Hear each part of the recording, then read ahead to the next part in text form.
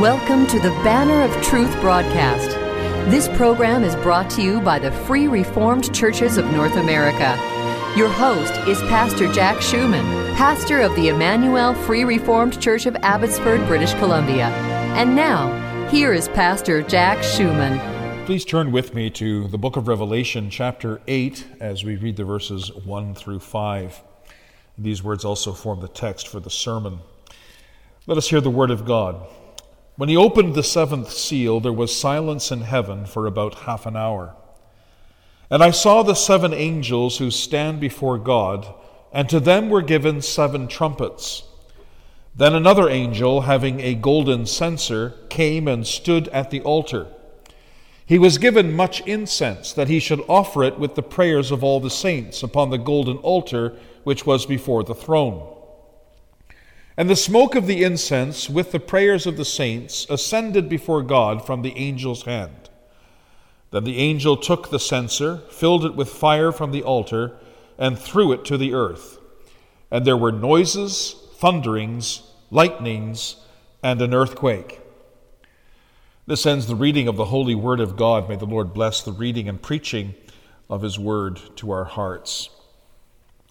Dear friends, one of the chief marks of a true Christian is prayer. A Christian is someone who prays. He prays for himself, for his spiritual needs and his material needs. He prays for others, his children, his friends, the sick, the unsaved. He prays in the morning before he begins the day. He prays throughout the day, and he prays at night before he goes to bed. He may not always actually bow his head and fold his hands and close his eyes. Sometimes he prays silently with his eyes open as he's going about his business throughout the day, but he's always praying. In fact, the Heidelberg Catechism in Lord's Day 45, question and answer 116, says that prayer is necessary for Christians. And two reasons are given for this. First of all, because prayer is the chief part of thankfulness which God requires of us. And secondly, because God will give his grace and Holy Spirit to those only who with sincere desires continually ask them of him and are thankful for them. But did you ever wonder whether God hears our prayers? And did you ever wonder if prayer is effective? Do our prayers do anything? Do they actually serve a purpose? Well, we have an answer to these questions in the words of our text today in Revelation 8, the verses 1 through 5. These verses begin the third major section of the book. In the first section, chapters 1 to 3, Christ, as the Lord of his church, addresses each of the seven churches of Asia, which represent the church at all times and in all places. In the second section, chapters 4 to 7, the Lamb of God breaks the seven seals of the scroll that he took from the hand of him who sat on the throne. And now in the third section, chapter 8, verse 1, to the end of chapter 11, we have a description of the seven trumpets. Now you may remember the first six seals represent various judgments that will fall on the earth prior to the second coming of Christ. Well, now we come to the seventh seal. But rather than describe the glorious descent of Christ from heaven, the seventh seal focuses our attention on the prayers of the saints that culminate in his second coming. Before Christ returns, the saints are praying, and it is in response to those prayers that he comes. Well, with this in mind and God's help, let's consider the words of our text under this theme, the prayers of the saints before the throne. And we'll see that these prayers are first of all presented to an awesome God. Secondly, they are mediated by a gracious Savior. And thirdly, they are effective for a divine purpose. Our text chapter opens with a striking scene. Verse 1 says, "When he opened the seventh seal, there was silence in heaven for about half an hour. Silence. After all the noise of chapters 6 and 7, the noise of the tumults of the nations during periods of conquest, war and pestilence and economic upheaval, the cries of the martyrs under the altar and the panic-stricken shrieks of unrepentant sinners, and after the exuberant shouts of praise uttered by the saints and angels in heaven in chapters 4, 5, and 7, we have complete silence. Heaven is so silent you could hear a pin drop. Now, this is not what we might have expected. We might have expected that after the opening of the sixth seal, which describes the day of God's wrath, John would have received a vision of the risen and exalted Christ coming to earth out of heaven amid the shouts and cries of the angels and the saints. But he does not do so. Instead, John remains in the throne room of heaven. And as he does, rather than hear the noise of a great earthquake and the sound of the trumpet and the shout of the archangel, he hears nothing at all. Only silence for about a half an hour. Now, there's something about silence that's quite moving. We pause for 2 minutes of silence at Remembrance Day. And we do so because silence affords us the opportunity to reflect. And it also shows respect for those who have died for our freedom. But here we have something extraordinary. All of heaven is silent for not 2, but 30 minutes. Why this silence? Well, in the Old Testament, silence is a sign of an impending appearance of God, usually when he comes in judgment. Its purpose is to produce within us an overwhelming sense of awe. So, for example, in Zechariah 2, verse 13, the prophet cries, "Be silent, all flesh, before the Lord, for he is aroused from his holy habitation." Similarly, in Habakkuk 2, verse 20, the prophet writes, "The Lord is in his holy temple. Let all the earth keep silence before him." And in Zephaniah 1, verse 7, the prophet connects silence with the day of judgment.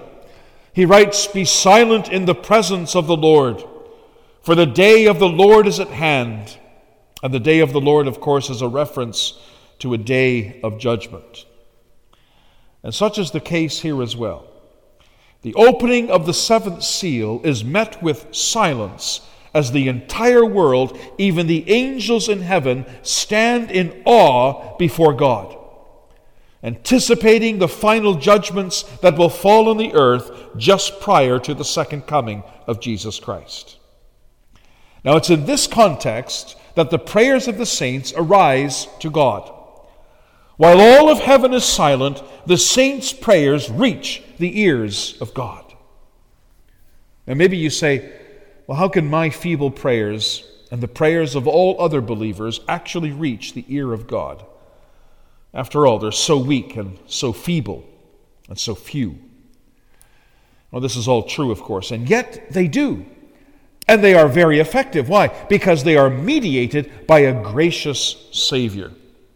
And that brings us to our second point. As the period of silence came to a close, John writes in verse 2 that he saw the 7 angels who stand before God. Now, who these 7 angels are, we do not know. Some say this is a reference to the 7 archangels of God. And this is based on one of the Jewish apocryphal writings, the book of 1 Enoch, which says that there are 7 such angels, Gabriel, Michael, and 5 others. They even have names for them: Uriel, Raphael, Raguel, Sariel, and Remiel. And this is confirmed by the fact that John uses the definite article when referring to these angels. He doesn't just speak of 7 angels, but the 7 angels, suggesting that they were an identifiable class of angels. Now, whether there are 7 archangels or not, we cannot say. The only 2 that we know of is Gabriel and Michael. The number 7 may simply be a figurative number referring to all of the angels, or that could simply be a reference to ordinary angels who were selected for a specific task. Well, whatever the case, to each of these angels were given 7 trumpets. Now, trumpets produce a loud, piercing sound. That's why in the Old Testament, trumpets were used to summon the Israelites or to announce religious festivals, to attract public attention, to warn of impending danger, to call soldiers to battle, or to praise God in the tabernacle and later the temple, among other things. You may also remember that they were used to cause the walls of Jericho to come tumbling down. Jericho was one of the first cities that the people of Israel captured upon entering the land of Canaan. You remember how that city was surrounded by great thick walls. Well, the people marched around the city of Jericho for 7 days. And on the 7th day they blew the trumpets, and on the sound of the blowing of the trumpets, those thick walls of Jericho came tumbling down. Well, these trumpets in our text will do the same. For after each trumpet is sounded and the bowls of God's wrath are poured out, the great and wicked city of Babylon will be destroyed. We read about that later on in this book. Now, trumpets were also associated with divine activity. For example, they signaled the appearance of God, like when God appeared on Mount Sinai. They will also be heard at the second coming of Christ. But in this context, the trumpets are used to signal divine judgment, as we'll see in the following chapters. But before any of these judgments were sounded, something unexpected occurs. John tells us that after the 7 angels were given the 7 trumpets, another angel appeared and stood at the altar. Now, from the Old Testament, we know that there were 2 altars in the tabernacle and later the temple of God, one outside and one inside. The outside altar was very large. It was located in the courtyard of the temple, on the right side of the entrance to the temple. And on this altar, the priests would sacrifice various animals to God. The inside altar was much smaller. It was located in the middle of the holy place, in front of the veil that separated the holy place from the most holy place. And on this altar, the priests burned incense. Now, John sees a similar altar in the throne room of God. We first read about this altar in chapter 6, verse 9. It was under this very altar that the souls of the martyrs were kept, awaiting the final judgment. And it's from this altar that they cried to the Lord to avenge their blood. Well, this is likely the same altar. Now, whether there's an actual physical altar in the throne room of God, we don't know. It doesn't really matter. It's possible John here is simply using figurative language, but whatever the case, John says that an angel came and stood at this altar. And you'll notice what happened next. As the angel stood at the altar, we read that he took a golden censer. Now, a censer was usually a cup-shaped vessel on the end of a long handle or a bowl sitting on a pedestal. In Old Testament times, the priests used censers to burn incense. They would shovel up some burning coal from the altar, and then they would place incense on top of these coals. And this would cause the incense to smoke, filling the tabernacle or the temple with a sweet-smelling aroma. Now, the angel in our text does exactly the same as the priest did in the Old Testament. John tells us that to the angel was given not a little, but much incense, that he should offer it with the prayers of all the saints upon the golden altar which was before the throne. And the smoke of the incense with the prayers of the saints ascended before God from the angel's hand. Now, it's clear from this that the golden censer and the smoke arising from it represents the prayers of the saints. Well, who are the saints? Well, Roman Catholics define saints as exceptionally holy Christians who have died and gone to heaven. And because they're so holy, they've accumulated so much merit during their lives, they may hear and even answer our prayers. And this is why Roman Catholics pray to saints. But that is not how the Bible defines a saint. A saint in Scripture is simply an ordinary believer. If you're a believer in the Lord Jesus Christ today, you are a saint. This is why in several of Paul's letters he will address the members of the congregation as saints. And that's the case here as well. The prayers of the saints are the prayers of ordinary believers here on earth. And these prayers are like smoke, in that just as smoke rises, so do the prayers of God's people. They rise from earth to heaven. But so notice that John makes a distinction here between the incense and the prayers of the saints. The function of the incense was to produce a pleasant aroma. The same is true for our prayers. In and of themselves, our prayers are unacceptable to God because they're full of sin and shortcomings. Our prayers are like the aroma of hot coals, which is more like a stench than a sweet smell. But when incense is added, the aroma becomes sweet. So what is this incense? Well, most commentators believe that the incense here represents the intercession of Christ. You see, when we're in Christ, then our prayers are mingled with His divine intercession. And that makes them acceptable to God and answerable by God. This is clear from Leviticus 16, verses 12 and 13. There we read that on the Day of Atonement, in the midst of the blood sacrifices offered for sin, the high priest was to take a censer full of burning coals of fire from the altar before the Lord, with his hands full of sweet incense, beaten fine, and bring it inside the veil. He was then to put the incense on the fire before the Lord. Now what we have here is a picture of what Christ does for His people. He takes their prayers, He purifies them of all sin and shortcoming, and He presents them as a sweet-smelling sacrifice pleasing unto God. Now, isn't that wonderful? Beloved, if our prayers had to stand on their own merits, they would never be heard, much less answered by God. But they are heard. Why? Not because of anything in us, not because of anything in our prayers, because there is nothing, but because Christ is interceding for us. In Hebrews 7, verse 25, the writer of the Hebrews says as much. He declares there that Christ is also able to save to the uttermost those who come to God through Him, since He always lives to make intercession for them. So as our great and faithful high priest, Christ is interceding on our behalf in heaven. And since that is so, beloved, do not be discouraged about your prayers.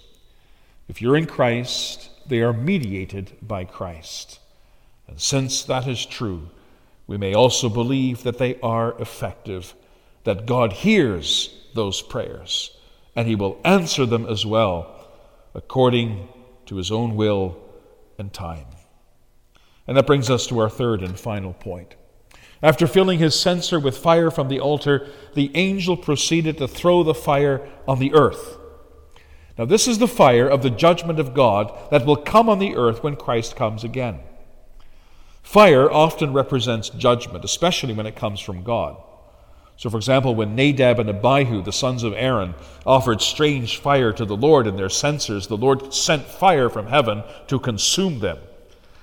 This was God's punishment on Nadab and Abihu for not worshiping Him as He had prescribed in His Word. But the fire mentioned in our text is a much greater fire. It is a fire that consumes the entire earth. Jesus referred to this fire in Luke 12, verse 49. There Jesus said, "I came to send fire on the earth, and how I wish it were already kindled." Now Jesus here was referring to the fire of judgment that He would send on the earth when He comes again. And as such, it parallels the opening of the sixth seal in chapter 6, verses 12 to 17. Now you notice what happens when God sends this fire on the earth. There are noises, thunderings, lightnings, and an earthquake. All four of these are manifestations of the coming of God. You may remember when the Lord appeared on Mount Sinai We read in Exodus 19, verse 16, that there were thunderings and lightnings and a thick cloud on the mountain. And the sound of the trumpet was very loud, so that all the people who were in the camp trembled. And in verse 18, the same chapter, it says, "Now Mount Sinai was completely in smoke, because the Lord descended upon it in fire. Its smoke ascended like the smoke of a furnace, and the whole mountain quaked greatly." Well, that's exactly what we see happening here. When God sends the fire of his judgment, there will be noises, thunderings, lightnings, and an earthquake. And what's especially significant is the fact that this fire is cast down in response to the prayers of God's people. In chapter 6, verses 9 through 11, we read about the martyrs under the altar. And they cry, "How long, O Lord, holy and true, until you judge and avenge our blood on those who dwell on the earth?" So they're praying for vengeance. They're praying for God to avenge their blood. And here we see our Lord's response to that cry. He sends fire on the earth. This is reinforced by the wording of chapter 8, verses 1 to 5. You'll notice that in verse 2, the angels are given trumpets to blow. Then in verse 3, they're interrupted by an angel who comes forward to offer the prayers of the saints mixed with sweet-smelling incense. And it's only after these prayers have risen to God's throne that the angel casts fire on the wicked. And as we read in verse 6, the 7 angels prepare to blow in the 7 trumpets. And so what do we learn here? We learn here that prayer is effective. Sometimes we doubt that. We know that prayer is necessary, but deep down inside, at times, we wonder if it's really effective. Mostly because we don't see immediate results. And because of this, we tend to rely on our own activity rather than trusting in God. But beloved, this is wrong. During the days of King Hezekiah, Jerusalem was surrounded by the Assyrian army under the command of Sennacherib. At one point, Sennacherib sent a letter to Hezekiah demanding his surrender and mocking the God of Israel. And what did Hezekiah do? Well, he didn't take matters into his own hands. He didn't send out his ambassadors to the surrounding nations to plead for help. He didn't summon the generals of his army to discuss how they might overthrow the Assyrians. He simply took the letter that Sennacherib wrote. He went into the temple and laid it before the Lord and pleaded with the Lord to do something. And the Lord did. And the next day, most of the Assyrian army lay dead on the hills surrounding Jerusalem, forcing Sennacherib to retreat in abject humiliation. Hezekiah's prayer is not merely a heartening story from the Old Testament. It is a statement of how God's people are to serve God's purposes in the world. And it's not by human might, but by the power of God, which is activated by prayer. Now, as I said, some have a hard time with that. And they question how this squares with the sovereignty of God. How can God be sovereign, they say, and at the same time act in response to our prayers? Well, I don't know. But this much I know, that both are true. God is sovereign, and prayer is effective. In a way we cannot fully grasp, God uses the prayers of his people to accomplish his own sovereign purposes. One writer puts it like this. He says, and I quote, "God's sovereignty and prayer are never at odds. Since God is sovereign over both the praying of his people and the answering of their prayers, prayer is in fact an appeal to the sovereignty of God in accordance with the will of God." End quote. Another writer writes this, and I quote, "God has not only decreed from all eternity what will happen, but he has also decreed that our prayers should be a means by which these things will happen. He has ordained the end, but also the means to the end. And prayer is a very important means." End quote.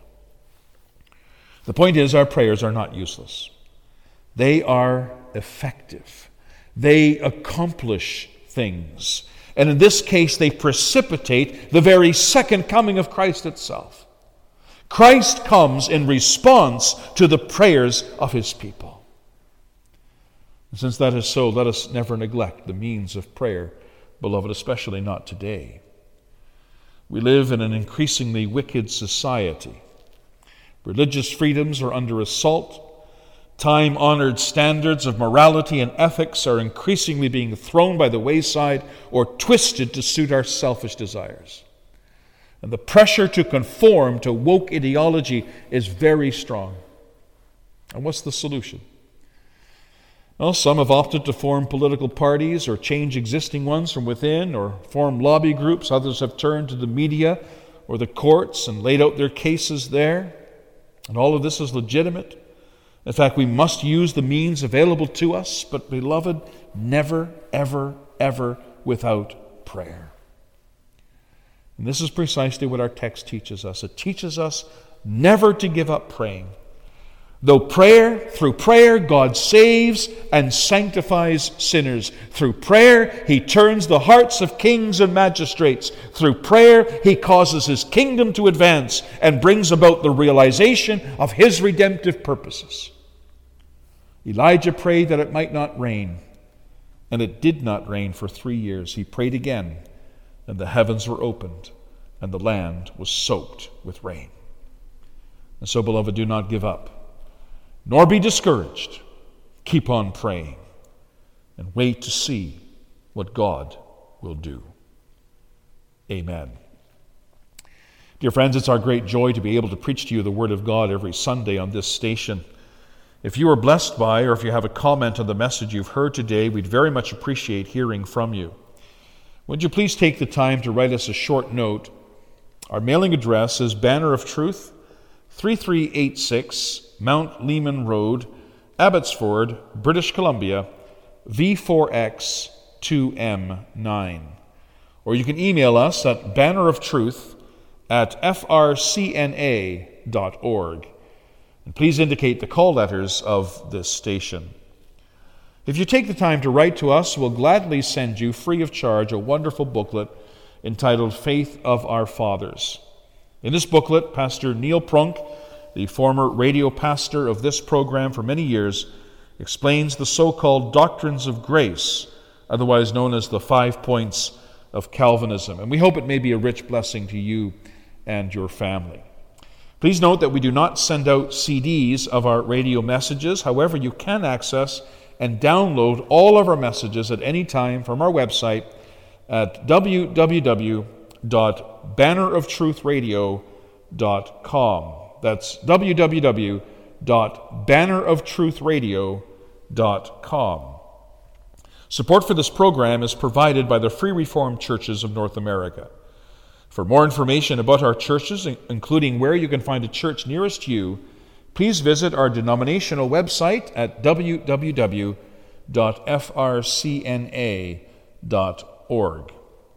Your financial support for this program is welcome and deeply appreciated. If the Lord has placed on your heart a desire to help us to offset the costs of broadcasting this program on this station, you can send us a check in any amount. Again, our mailing address is 3386 Mount Lehman Road, Abbotsford, British Columbia, V4X 2M9. Or you can go to our webpage and make a donation right on the webpage. Our webpage again is banneroftruthradio.com. Thank you for listening, and now until next week, may the Lord be with you all.